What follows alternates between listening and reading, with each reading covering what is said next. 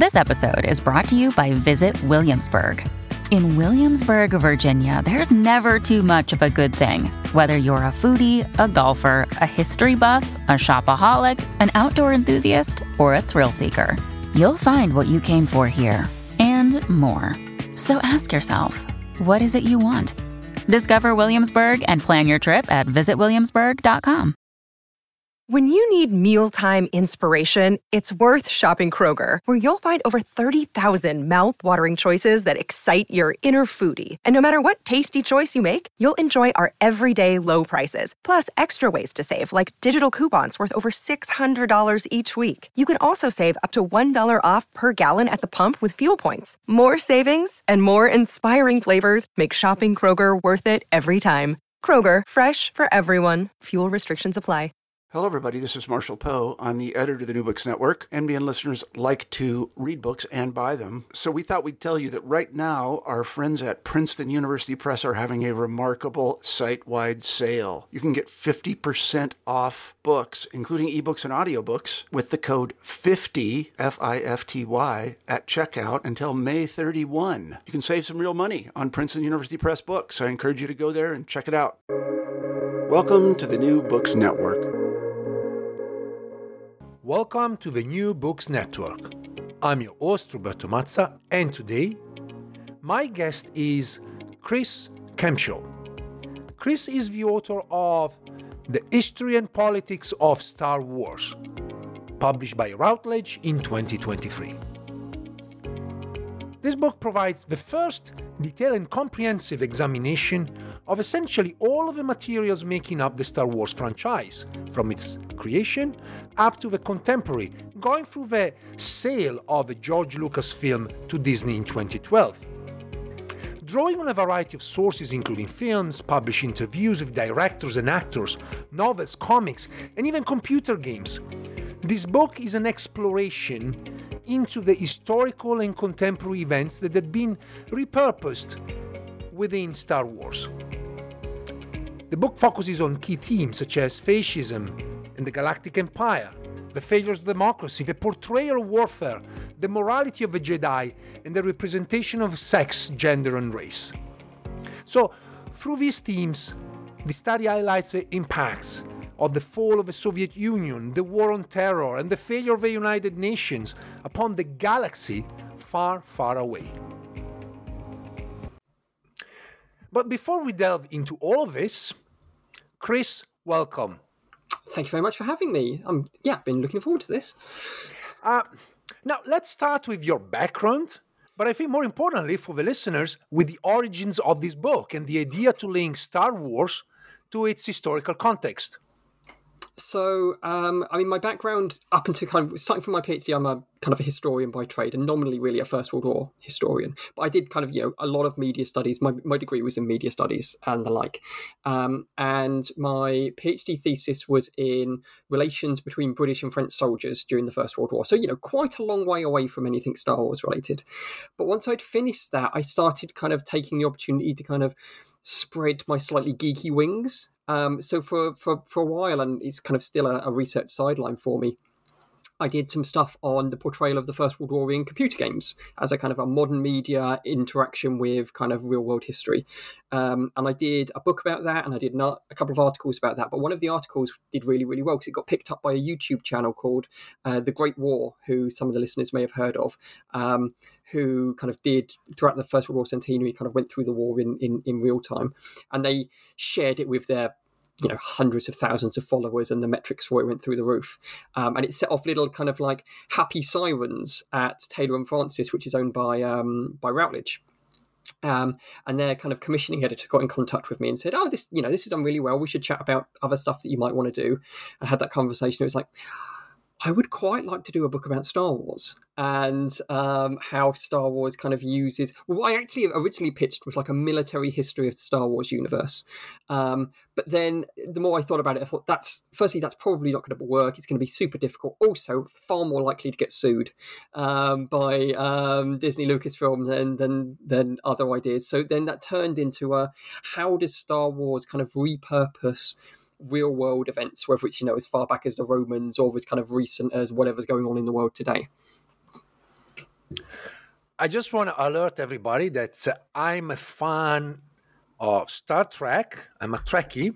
That's great. But I do deeply appreciate Star Wars, and that's the reason why I really and thoroughly enjoyed reading your book. Oh, that's Because really I kind. think there was also interesting parallels between the two completely different universe, but sometimes some of the stories and themes are coming together through different routes. But definitely, there's something out there that links the two franchises. Yeah, I mean, I don't know enough about Star Trek, but I would 100% read the history and politics of Star Trek. I will eat that up because I've watched a lot of Star Trek, but I'm not as kind of immersed in it as I am with Star Wars. But there's loads of crossovers and relevances between the two.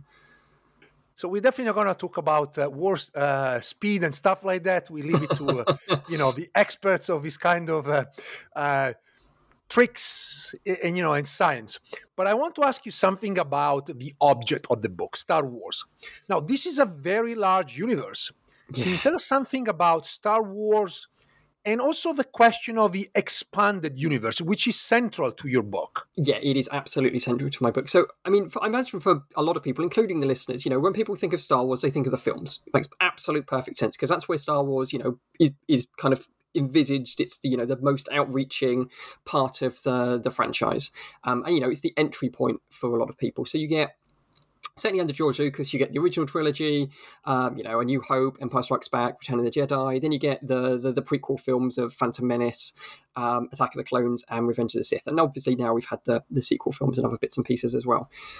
So that's kind of like, a big important part of the Star Wars universe. But the way that Star Wars has worked, certainly since kind of the 1980s and definitely all the way through the 1990s to the present day, is films aren't actually the sole domain of Star Wars. And to an extent, they're not even the most kind of numerous aspect of it, because there are hundreds of books and novels about Star Wars. There are loads of computer games about Star Wars. There are loads of graphic novels and comics about Star Wars. And all of them are licensed and kind of overseen by effectively a committee that's kind of employed for continuity control to make sure that they don't kind of contradict too badly stuff that has already existed. So it's not kind of like, oh, well, in this film we saw Mark Hamill play Luke Skywalker, but in this graphic novel you've written it as Danny DeVito playing Luke Skywalker, and there's quite a big difference between those actors. It's kind of to ensure like a level of continuity between it. But the idea behind it is that when you pick up a book, the Luke Skywalker you read in the book is the same Luke Skywalker as in the film, as is the same Luke Skywalker in the computer game, as in the same Luke Skywalker in the comic book.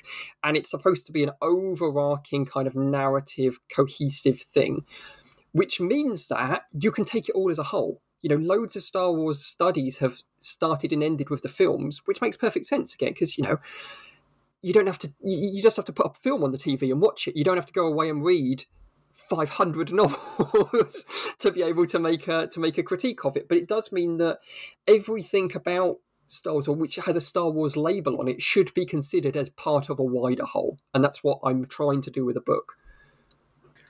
Now, before we talk about the chapters, I want to ask you something sort of professional, shall we say, about historiography. Can we talk about a Star Wars historiography?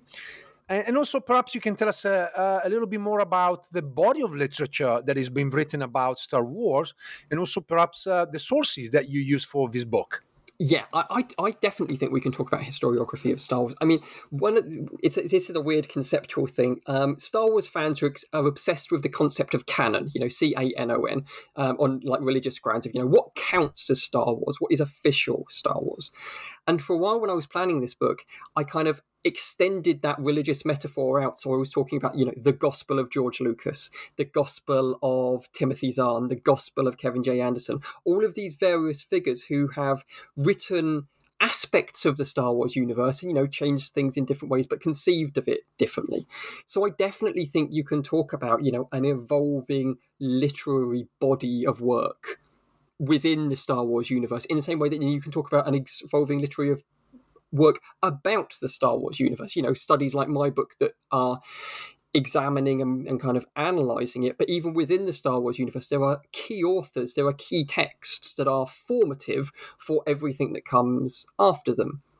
So for my book, obviously, I did the films, and then in the planning stage, I was kind of looking at it and going, there's a lot of books. There's a lot of stuff here. Now, fortunately, or, unfortunately, as a, fairly significant Star Wars fan, I had wasted quite a lot of my life already reading these books and already owned all of them. So in that sense, it was the easiest research project I've ever had in my life, because it's not like, oh God, I need that source. I'm going to have to get on a train to London. I need to book into the British Library.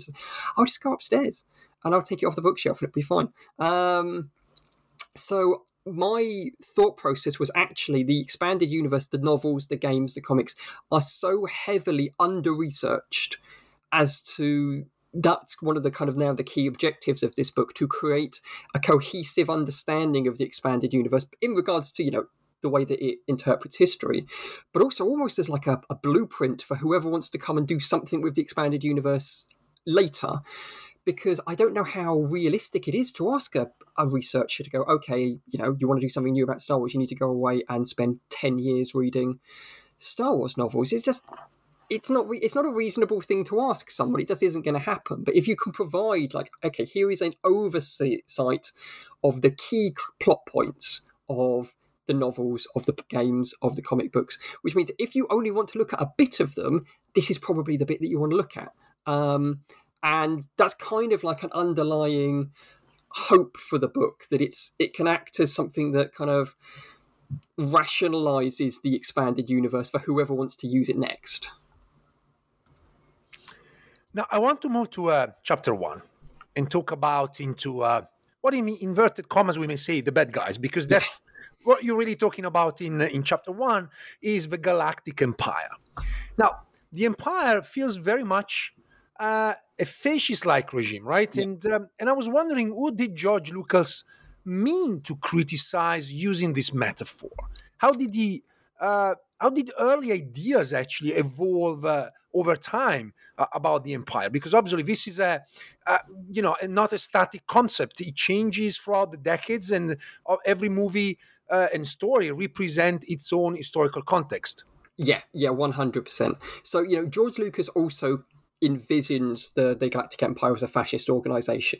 George Lucas has a slightly odd concept of fascism, though. He has he envisages fascism as something that, a fascist is something that you are rather than something that you do. So if you're a bad guy, you become automatically a fascist because fascists are bad guys, and you're a bad guy, so you're a fascist. Rather than actually, to be a fascist, there's an ideology behind that. There are certain actions, there are certain things that you will do or that you will believe. And those don't entirely come out in those original trilogy. But George Lucas specifically envisions the Galactic Empire as a vision of a fallen United States that is degraded and compromised by its involvement in the Vietnam War.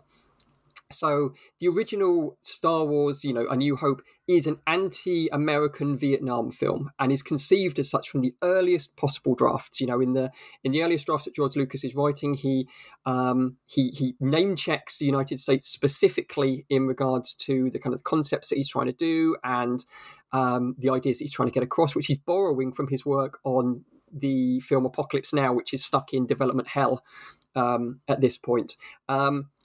Now, what that means with offshoots is that, firstly, the audience don't get that.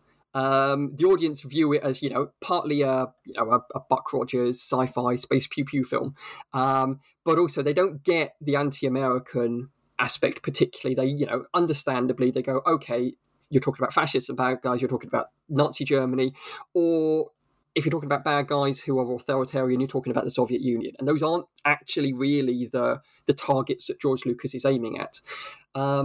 As the trilogy expands and kind of goes forward, he never really kind of properly gets into the fascist ideology of the Empire. It's not like, halfway through an Empire Strikes Back, it stops to have a discussion of the political manifesto of Darth Vader and his merry men. But George Lucas has pretty clear ideas of who he wants certain people to represent. And the kind of the key interesting one is obviously the Emperor. Now, the Emperor only appears in Return of the Jedi. We know nothing about him. He's mentioned once in A New Hope. He appears in hologram in Empire Strikes Back, but he's just kind of like old, scary. Oh, the son of Skywalker has arrived. We should probably do something about that. Off you go, Darth. That kind of level of there's no exposition, there's no backstory behind him, and we don't really learn anything about him in Return of the Jedi either. But in George Lucas's mind, he is Richard Nixon. Specifically Richard Nixon. And, when production is working on Return of the Jedi, George Lucas goes, yes, the Emperor. Let me tell you about the Emperor. Once upon a time, he was a politician named Richard Nixon. And he views kind of Nixon as like the ultimate figurehead of a democracy about to collapse, as a figure who's going to suspend democracy, cling to power, entirely immoral. I don't necessarily know how well that ties up. I mean, we could say loads about Richard Nixon. I reckon if he could shoot lightning from his hands, he would have stayed in power for a lot longer. But that's George Lucas's kind of interpretation of history, which then leaves Darth Vader dangling in a very weird space, because everybody looks at Darth Vader and goes, oh, you're the bad guy, you're the big evil, the most evil man in the galaxy. But Darth Vader works for the Emperor. He's the hired help. And loads of kind of people in the production staff and even the cast of Star Wars, refer to him as if he was Adolf Hitler. As a kind of, he's a key Nazi figure. But again, Darth Vader doesn't have any of Hitler's ideology. He certainly doesn't have Hitler's charisma or ability to, motivate people or tell a speech or anything like that. Darth Vader exists as a bad guy who has power. So then the kind of the automatic leap to bad guy who has power, who is evil. Oh, it's Adolf Hitler.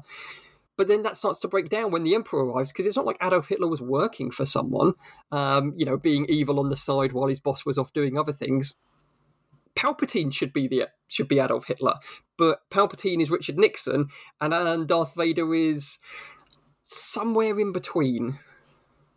Which brings me to the question of who are Darth Vader and the Emperor in reality? Because obviously we those who watch the movies have a sense of, Darth Vader, this kind of like very dark figure, and the Emperor who's kind of an hologram most of the times, and you can't really understand who is really this individual.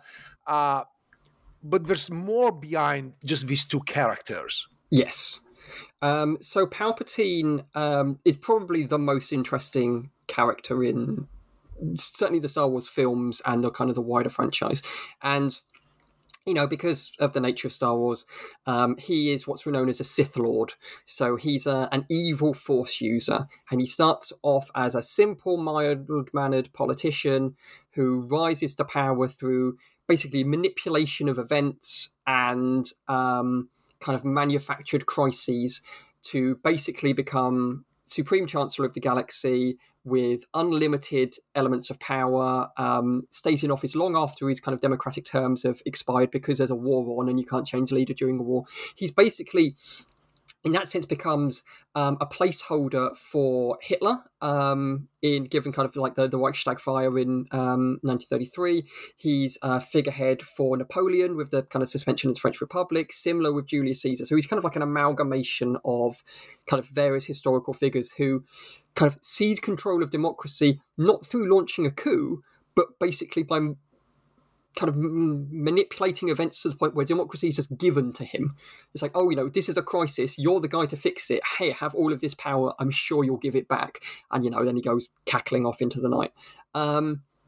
Darth Vader as a character is kind of slightly more complex than Palpatine in many ways, because he is a fallen Jedi, previously known as Anakin Skywalker, who kind of gives up all of his goodness and his belief in the light side of the Force and the like in exchange for power. He is a fallen Jedi.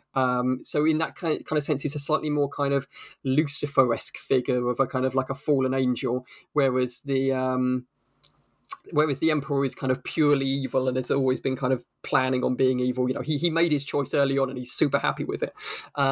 Whereas, Anakin could have been so much more. And then kind of gets his arms and legs cut off and he gets set on fire for a while and ends up kind of encased in this black armor as kind of like the Emperor's henchman. and that's kind of his role, to kind of go around being pretty awful to people so the Emperor doesn't have to. But yeah, in their own ways, particularly the Emperor, as an expression of a view of democracy, which I imagine we'll end up talking about further shortly. The concept and the backstory and the way that he comes to power changes through the films and through the books and the like, to reflect what's going on in the world. And that's particularly true of things in the war during the 9/11 and the War on Terror. As a kind of he also becomes slightly George W. Bush-esque. Let me bring you back to the question of the expanded universe. So you are talking about an evolving vision of empire, which you just mentioned. Basically, it's like moving from Nixon to George Bush. We can see that evolution. Can you speak a little bit more about this? And can you also tell us what happened, particularly after Disney purchased the Lucasfilm in 2012? Yeah. So with the Empire, what you see is what you get for the Empire on the cinema screen. It exists from A New Hope to Return of the Jedi. Death Star blows up, Emperor dies, Darth Vader dies, presumably that's it. And then, that's in 1983, the films are over. You then enter a period of time where there isn't really a great deal of Star Wars. And the expanded universe comes to life at the beginning of the 1990s, in kind of 1990, some of the planning in 1989 and books being released in 1991. And what you see is a reconcept or reconception of the Empire based on what's going on in the world. So obviously, 1991, you've had, the Soviet Union has collapsed, Berlin Wall is down, you're in a post-Soviet world, you're in a post-Cold War world, America's the last remaining superpower. And the empire that begins to appear in this time period matches on to a fair number of kind of anxieties that America has during the 1990s about being the last superpower in a post-Soviet world. So what's interesting is that you get films during the 1990s, and I'm thinking films like Crimson Tide, Air Force One, various Tom Clancy films get made in the 1990s, and they're all on some level about, oh no, in Russia, like super ideological ultra-nationalists have taken control of these super weapons, these weapons of mass destruction. They've got nukes, and they're going to use them on us, and this is terrifying because they're not a nation state, and they're in control. And what do we do about it?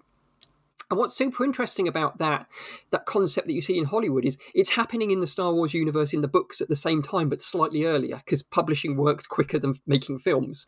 So you get books that are like, oh no, these super ideological, ultra-nationalist, ex-imperial military folk have got these massive weapons that they can use to blow up planets. And they're like, what do we do about that? It's not like we can fight them because they're not a nation state anymore. It's just a bunch of warlords left floating around in the world. And you get this kind of post-Cold War anxiety in the 1990s about the empire that goes up into kind of 97, 98 time, when in the books, the New Republic, which is the government that emerges from the Rebel Alliance, make peace with the Galactic Empire and kind of become allies with them.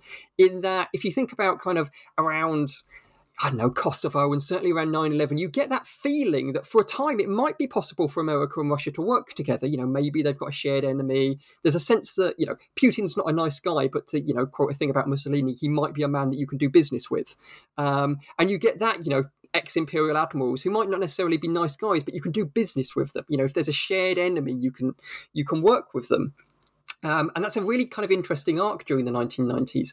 You get kind of twists on it during the 2000s, particularly during the War on Terror, where the New Republic and the Empire work very closely together to fight exterior threats, which are kind of semi-placeholders for terrorism.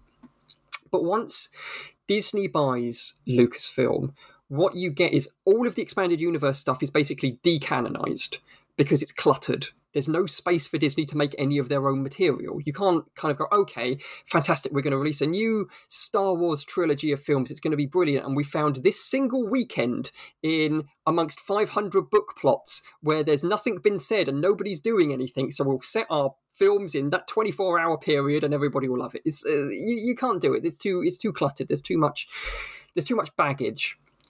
So they reimagine the whole galaxy after Return of the Jedi.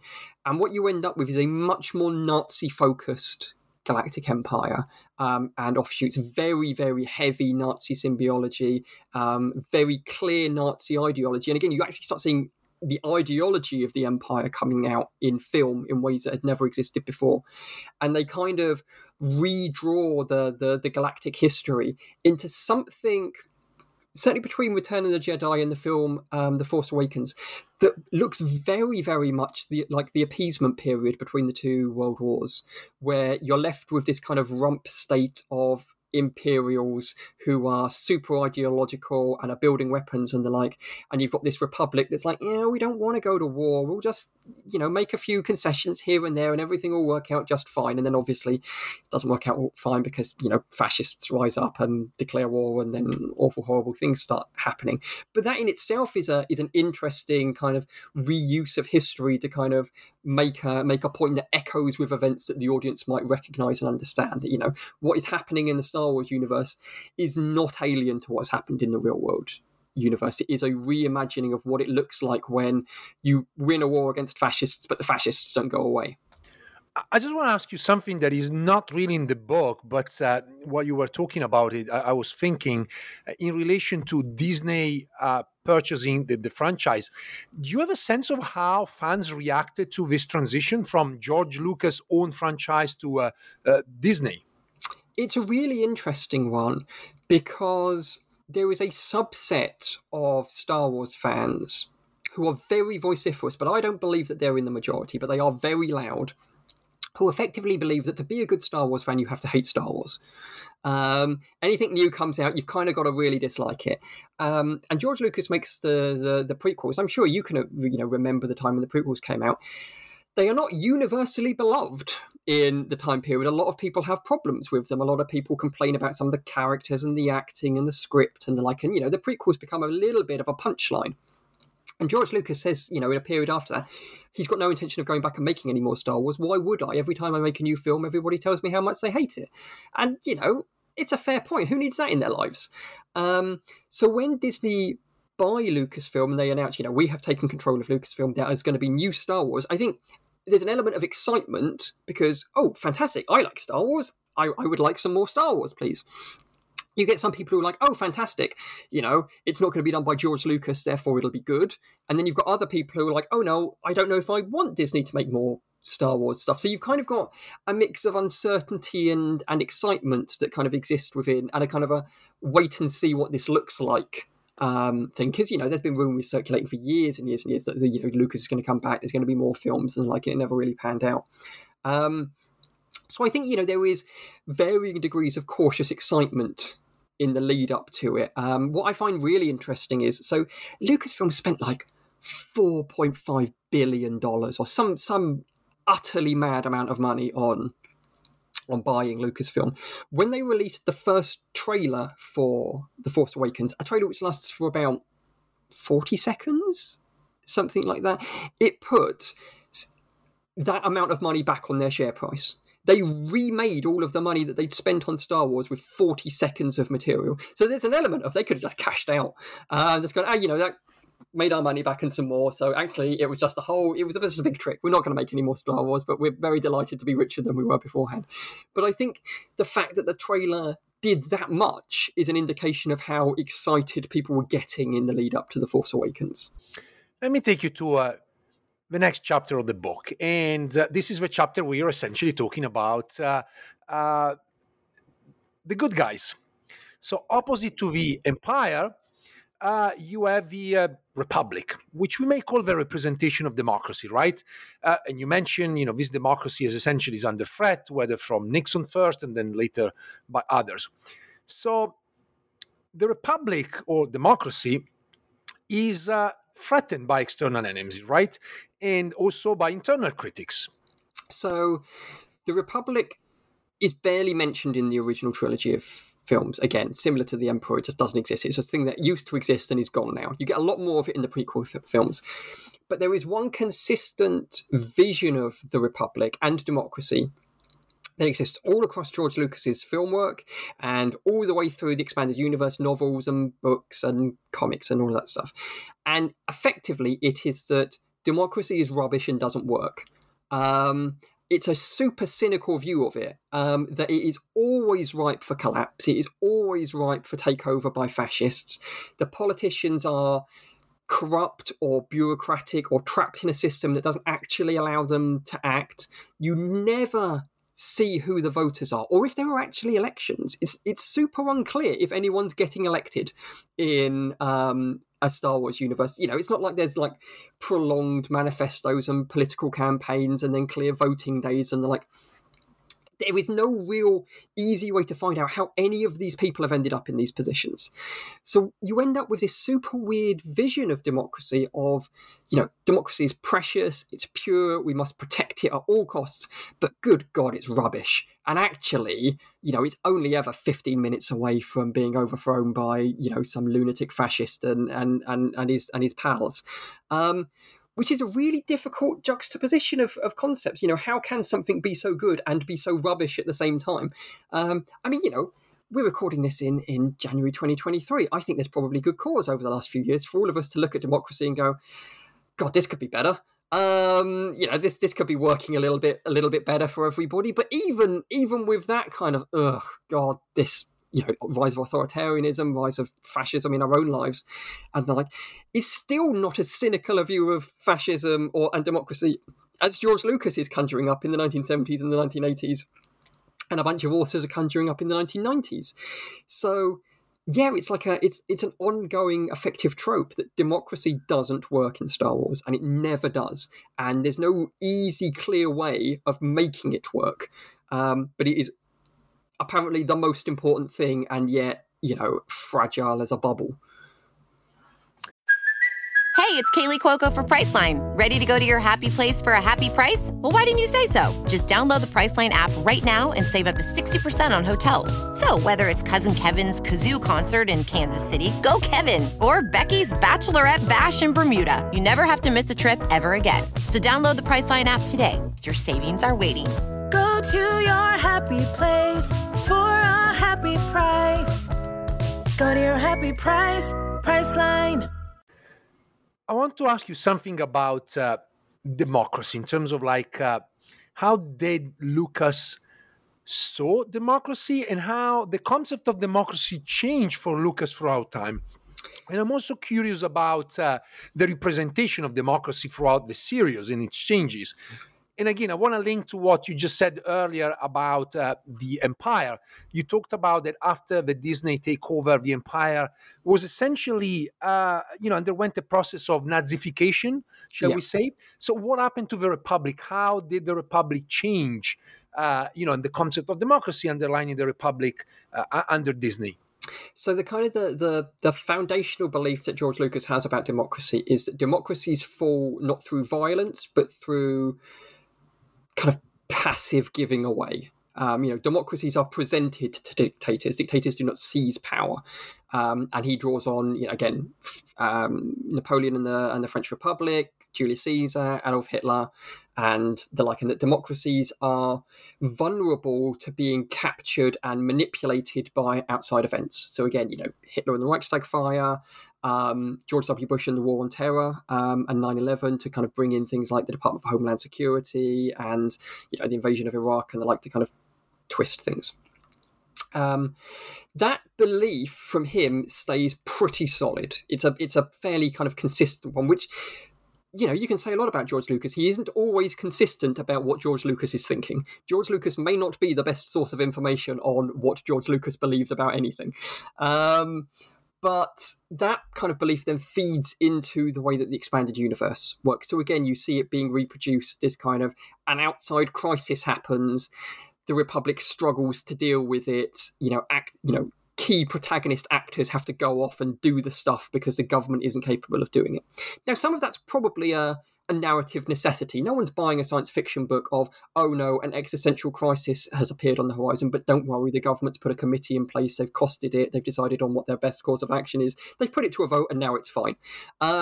Because, God, that's boring as hell. There's no excitement in that at all. But what you get with post-Disney is, again, a reframing of the Republic to an extent so it looks a little bit like Britain, France, and America to an extent after the First World War.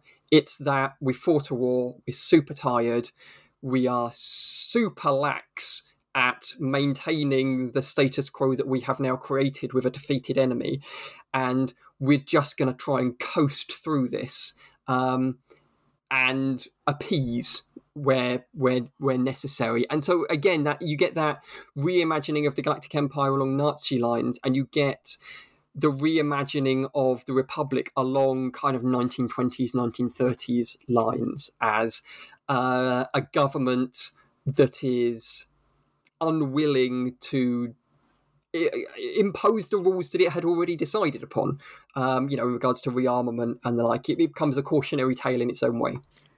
Let me move to chapter 3, which is about warfare. Yes. And warfare, obviously, is central to the movies. I mean, that's part of the action, right? It's 50% of the title. Yeah.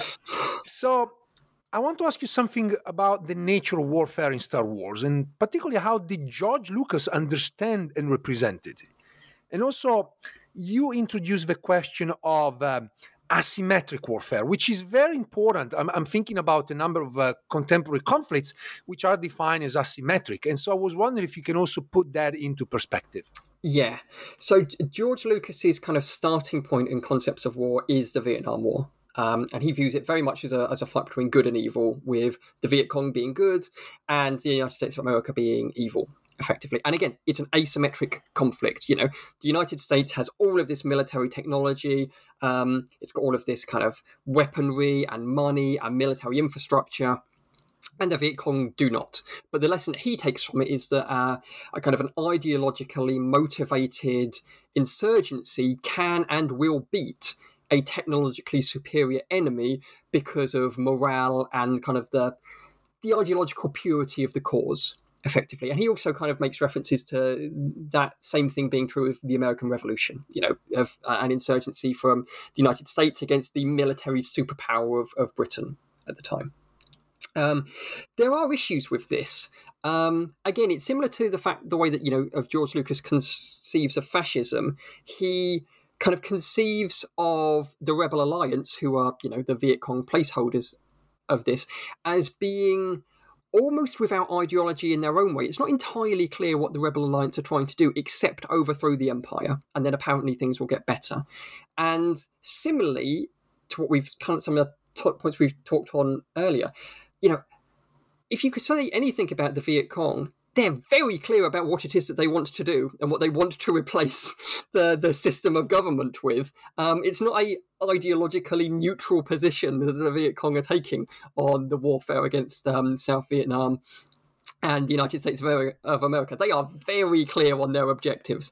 So it's not a super brilliant kind of comparison. There's also a tendency for George Lucas to look at these asymmetric warfares as kind of like effectively as being noble savages, to an extent of, they're low tech, they're barbaric in their own ways, but they have purity of heart, and that's what's going to carry them to victory over the evil enemy. Now, again, the concept of the noble savage is a very racially, imperially, colonially loaded concept, and fine, you're saying that they're noble, but you're also calling them savages, and that's not a neutral term to be used. But it's kind of the vision that George Lucas has of this type of warfare, that whilst it's asymmetric, the point that he keeps trying to get across is that military technology will only get you so far, and if you're fighting it in a not conventional warfare, then a lot of it's pretty useless. He designs the AT walkers that march around on Hoth in The Empire Strikes Back as a critique of the American military of, look at this stupidly over-engineered weapon that is so enormous and clearly technologically powerful, but so utterly limited in the environments in which you can use it and its military usefulness that it can be tripped up with a wire tied around its legs. It's a critique of the military-industrial complex, who are always looking to build the bigger, badder bomb. And that's kind of how he views it. And that kind of vision of the Empire as a super technologically advanced but not particularly well suited to actually fighting the wars that it's fighting, carries on right throughout the expanded universe, to the point it effectively becomes a trope that the idea that the Empire is always working on another super weapon, always another bigger, badder bomb. There's always going to be another enormous gun that can blow up 2 planets this time, or an entire solar system, or something. They're always working on the next evil scheme, but they don't work because they never work. That's kind of the point of, big bad bombs, is that they've always got this kind of critical flaw in them that the designers have overlooked. I have a question that just popped out of the blue, because obviously you're an expert on World War One. Yeah. Myself too, but I obviously work on the Middle Eastern front. You're working on the Western front. What those military strategies suggested in the various movies actually work out, or do you think that they're just work of fiction and they don't really match any sort of a military training or understanding? So one of the weird parts about the book that we're talking about today is that it gave me an opportunity. I got contacted by a publisher working on a licensed Star Wars book by Lucasfilm.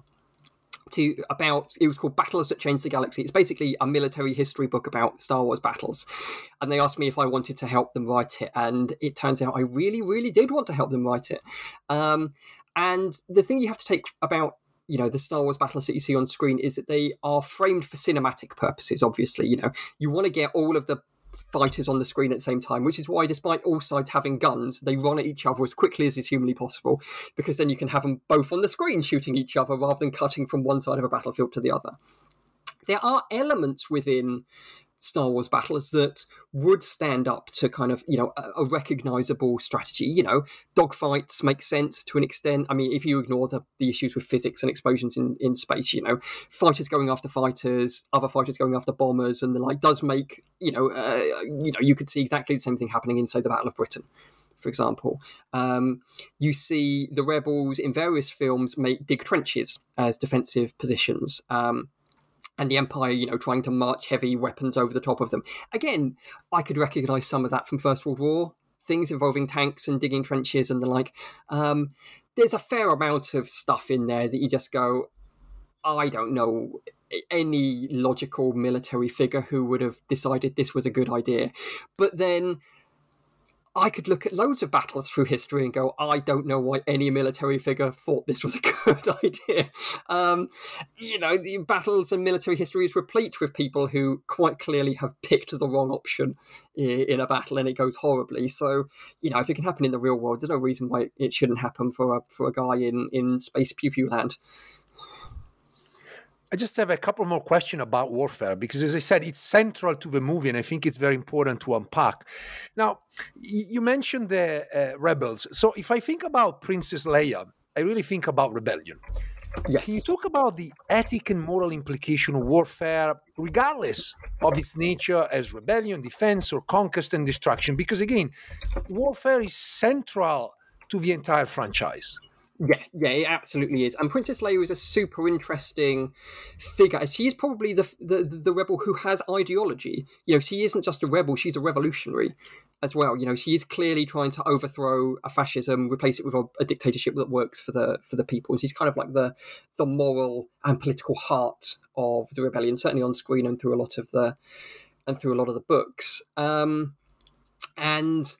what she is kind of embodying and attempting to change is the idea of, government that works for people, but also that, that, again, that's like narrative time, that sometimes what's needed to fix a situation is for some people to get in a spaceship and go blow something up. And she plays to both sides of the street in that aspect, in that she's keen to get involved, but she will also sit down and discuss stuff over like a conference table and the like.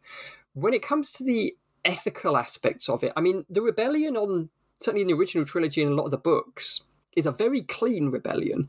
They're not sticking bombs under people's cars and not picking people off, giving speeches and the like. It's a rebellion that's very clear in what it believes its rules of engagement are, which is, shoot stormtroopers, blow up military tech, we definitely don't kill civilians, and we don't disrupt things too badly. Which, is a very interesting way of looking at a rebellion, against a fascistic thing that, there are clearly delineated lines that we will not cross. That has changed since Disney took over Lucasfilm. It's become a murkier, dirtier rebellion. I mean, if any of the listeners have seen Rogue One or the recent series about Cassian Andor, the first time we meet Andor in Rogue One, he just shoots a guy in an alleyway who's a rebel informant, but Andor's like, only one of us is getting out of this thing before the stormtroopers arrive. You're a liability, so I'm pretty sure it's going to be me. And he just murders him. And there's loads of kind of rebel fighters in there who are referred to have doing awful things for the rebellion, assassinations, bombings, sabotage, kidnapping. The character of Saw Gerrera, who's played by Forrest Whitaker, is basically exiled from the rebellion for being too extreme. His followers use suicide bombs. They target civilians if they have links to imperial kind of infrastructure and the like. And this idea that actually to fight an enemy like the Empire, there's a TV show called Rebels, which is like an animated show, nominally for kids. I'm not convinced it's a kids show. And Saw Gerrera appears in it, and he has this conversation with Mon Mothma, who's the leader of the Rebel Alliance, and he tells her that if you continue to fight this war on the Empire's terms, you are going to lose. The idea that actually the only way this war can be fought is an unlimited war. Because it's existential. Either we defeat the Empire or the Empire defeats us and everything's over. All forms of resistance, democracy, any of the good stuff that we want is gone. So the only way we can do this is if we do it. And you get elements of that in Andor, the recent TV show as well, about actually you can't be unwilling, you can't be reluctant, you can't hold back in fighting the Empire because the Empire won't. Let me move to chapter 4, which I must confess is my favorite. Chapter 4 is about the Force, the Jedi Order, and to an extent also religion. And I just wanted to ask you if you can give us a sense of who they represent, who are the Force, who are the Jedi. Yes. So George Lucas conceives of the Jedi as kind of being peacekeepers, kind of warrior monks. They're mystics. They've got this use of the Force. They don't go out and, rough people up and slap the cuffs on them necessarily. They're kind of diplomats who can, if you do something wrong, will drag you before the Senate. They can handle themselves, but they're not supposed to be soldiers. And the point that is made through the prequel films, through a conflict called the Clone Wars, is that the Jedi get corrupted. They get turned into something they're not supposed to be, which is soldiers. They get turned into generals, they get turned into warriors, and it erodes their morality and allows them to be destroyed because they step away from the pure path that they're supposed to be on. But what's interesting further about the Jedi is that they're held up as these kind of oracles of goodness and truth and the like. But the first time we meet one of the characters in the prequel films, or kind of Qui-Gon Jinn, who's, held up as this great Jedi, and he goes to Tatooine with Obi-Wan Kenobi, and they meet Anakin Skywalker and his mum, and both of them are slaves. And Tatooine isn't in the Republic. It's not kind of subject to its laws.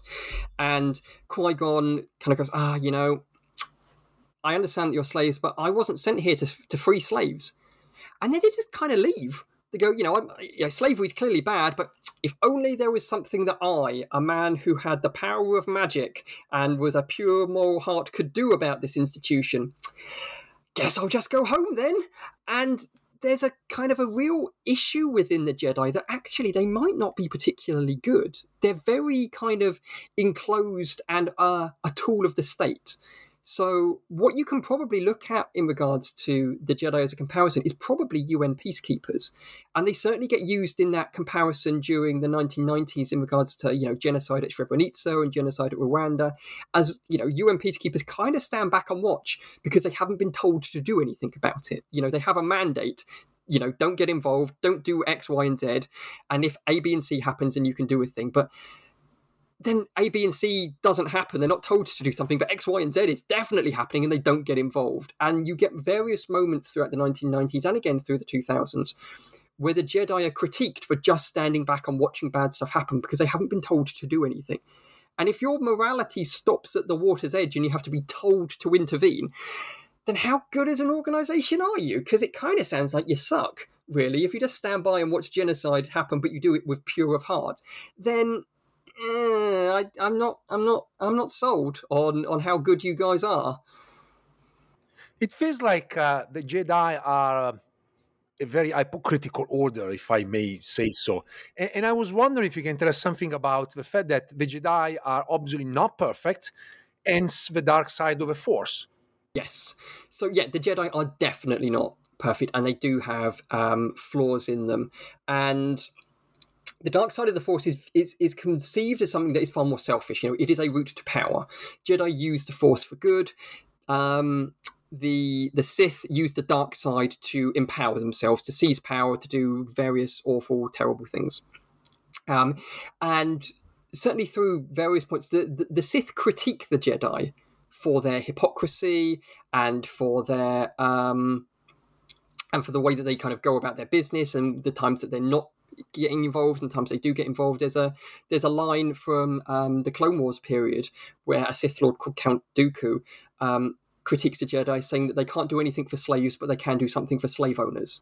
And it's that kind of structural critique that actually, the Sith aren't pretending to be good, but they have recognized that the Jedi's hypocrisy is alienating people and it can be played upon. And as a result, this helps empower the Sith to do the things that they want to do. There isn't a direct historical comparison for the Sith. Again, it's kind of tied up in the Nazi stuff with the Empire, and that the Empire and the Sith are largely kind of undivided in that sense. The Sith are the Empire is the Sith. Let me take you to chapter 5, the final one. This is a chapter that is about the people of Star Wars, and it's about gender, race, ethnicity, and etc. All of these kind of feature and criteria. How did the representation of alien is actually an image of the contemporary reality? And perhaps you can also tell us something about the question of the actors, which we saw it changed and in a sense mirrored society from mostly white to actually including people of colors, brown, Asians, and obviously also talking about question of gender and LGBT, for instance. Yes. So, I mean, it's been an ongoing joke, certainly in regards to the original trilogy, that it appears that in a galaxy far, far away, there is a single woman and one black man, and everybody else is a white guy, in regards to, Princess Leia and Lando Calrissian. And that as kind of a representational issue on the screen straight away. The way that Star Wars has used aliens is quite interesting, because there's a concept within kind of fandom and science fiction media called the Planet of the Hats, which is that a single individual of a species comes to represent the entirety of that species. So in Star Wars, in the first film, Han Solo meets in a bar a bounty hunter called Greedo, who's a Rodian, and he shoots and kills him. But from that, now every Rodian in the galaxy is a bounty hunter. It becomes a monoculture, and it's the same with Hutts. It's the same with Wookiees. There is no diversity in.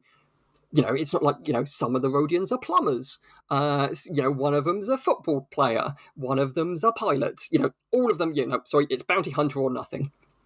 And that's interesting because that also mirrors the way that over the years Hollywood has treated kind of non-white cultures. White American is allowed to be as diverse as necessary, but you have black culture, or you have Asian culture, or you have Indian culture, and everybody acts the same way. It becomes a monoculture in its own. So that aspect of aliens is reproducing that view of one size fits all aspect for it. Only in Star Wars, only humans are allowed to be diverse. Every other creature in the galaxy, it doesn't matter if there are a 500-year-old Rodian or a 10-year-old Rodian, they're both going to be bounty hunters. With the increasing diversity on screen, it's important to say a lot of people have reacted very well to it. It's basically like it's about time that we started seeing, more than one woman, more than one black actor, more than one black character, gay characters, potentially trans characters and the like. It's still not there on screen at all. And, there was a lesbian kiss in The Rise of Skywalker, that was very much blink and you miss it. It was 2 background characters at the end of the film's denouement. So there's still a reluctance to put some of this stuff on the screen. On the pages of books and the like, it's been going better. But there has also been, similar to people who, think that to be a Star Wars fan, you have to hate Star Wars, have taken a position that Star Wars is supposed to be ahistorical. Stop putting history and politics in my Star Wars is an ongoing, you don't have to look that far on Twitter and the like to see, stop making Star Wars political. I mean, that sentence alone is ridiculous, because you need to have a conversation with George Lucas, because he's been super clear from day one that Star Wars is historical and political. But effectively what these people mean from it is stop doing things that do not center white heterosexual culture. Stop putting black people in my Star Wars, stop putting women in my Star Wars, stop making them heroes, stop putting gay people in my Star Wars, stop diverging from what I believe is the status quo of culture and of Star Wars. And those people are loud, and they know how to kick up a fuss, and they know how to grab attention and the like. And it's a problem, because, studios and developers can get afraid of riling those people, because, you start thinking there are more of them than there are, and they're going to do X, Y, they're going to boycott, they're going to cause us problems and the like. The publishing wing has been far more willing of Lucasfilm to just put stuff out. Again, probably not as quickly as people might want it to, and that's something that needs to kind of be pushed ahead with. But I think the film aspect of it is still frightened of those people to an extent, and yeah, it's not cool, because I've never had any problem imagining myself being a Star Wars character. There are half a dozen characters just in the original trilogy who I could pretend to be on any given day of the week. But then you go to something like Star Wars Celebration and you see young girls dressed up as Rey, or men and women of color dressed up as their favorite characters and the like, and think, why shouldn't they be able to be the Star Wars they want to see in the world? And if that upsets people who think that Star Wars is supposed to be completely ahistorical, well, there's various ways to dress it up, but you're just wrong. You're just wrong. Star Wars was never supposed to be apolitical or ahistorical, and by insisting that it is, you're wrong. And by trying to limit other people's reactions and interactions with it, you're unpleasant. And I don't see why we should have to listen to you. One last question, which is very much about the future. So Star Wars is an ongoing story, right? Where do you think it's directed? I think that Star Wars is going to keep gathering up from the real world, because it always has. And there's a tendency to say, like, the war on terror is a thing of the past. The war on terror, as you know from the book, comes up over and over and over again from kind of post-2001 Star Wars, even up into the Disney stuff. It will continue to be a source of ongoing inspiration and material for Star Wars, because the war on terror hasn't finished. It is still a thing that's going on in the world. I think the presidency of Donald Trump will continue to be adapted. The creators of Andor were fairly explicit in interviews saying, this is drawn up, drawing on stuff that happened under Trump in America. I wouldn't be surprised if the invasion of Ukraine by Russia becomes an ongoing source of material, because it's something that can be transposed into a galaxy far, far away. So I think stuff like that will keep being a draw, keep providing an opportunity for Star Wars to comment about stuff that's going on in the real world. And, the old classics, Vietnam isn't going to go anywhere. That'll keep being a source of ongoing material, because Star Wars is founded on the Vietnam War. And, there's always going to be more stuff that you can draw on from that. But yeah, that kind of immediate stuff, I think, will start to appear in Star Wars films and books and TV shows pretty quickly, I think.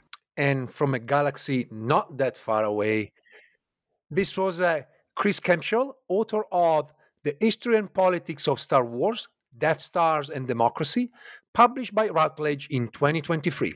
Chris, thank you so much. Roberto, thank you very much indeed for having me, and I hope that people enjoy the book. If you enjoyed this episode and you're curious about the book, you can find a 25% discount code available on the podcast note. You can redeem the discount just browsing the Routledge website and enter the code.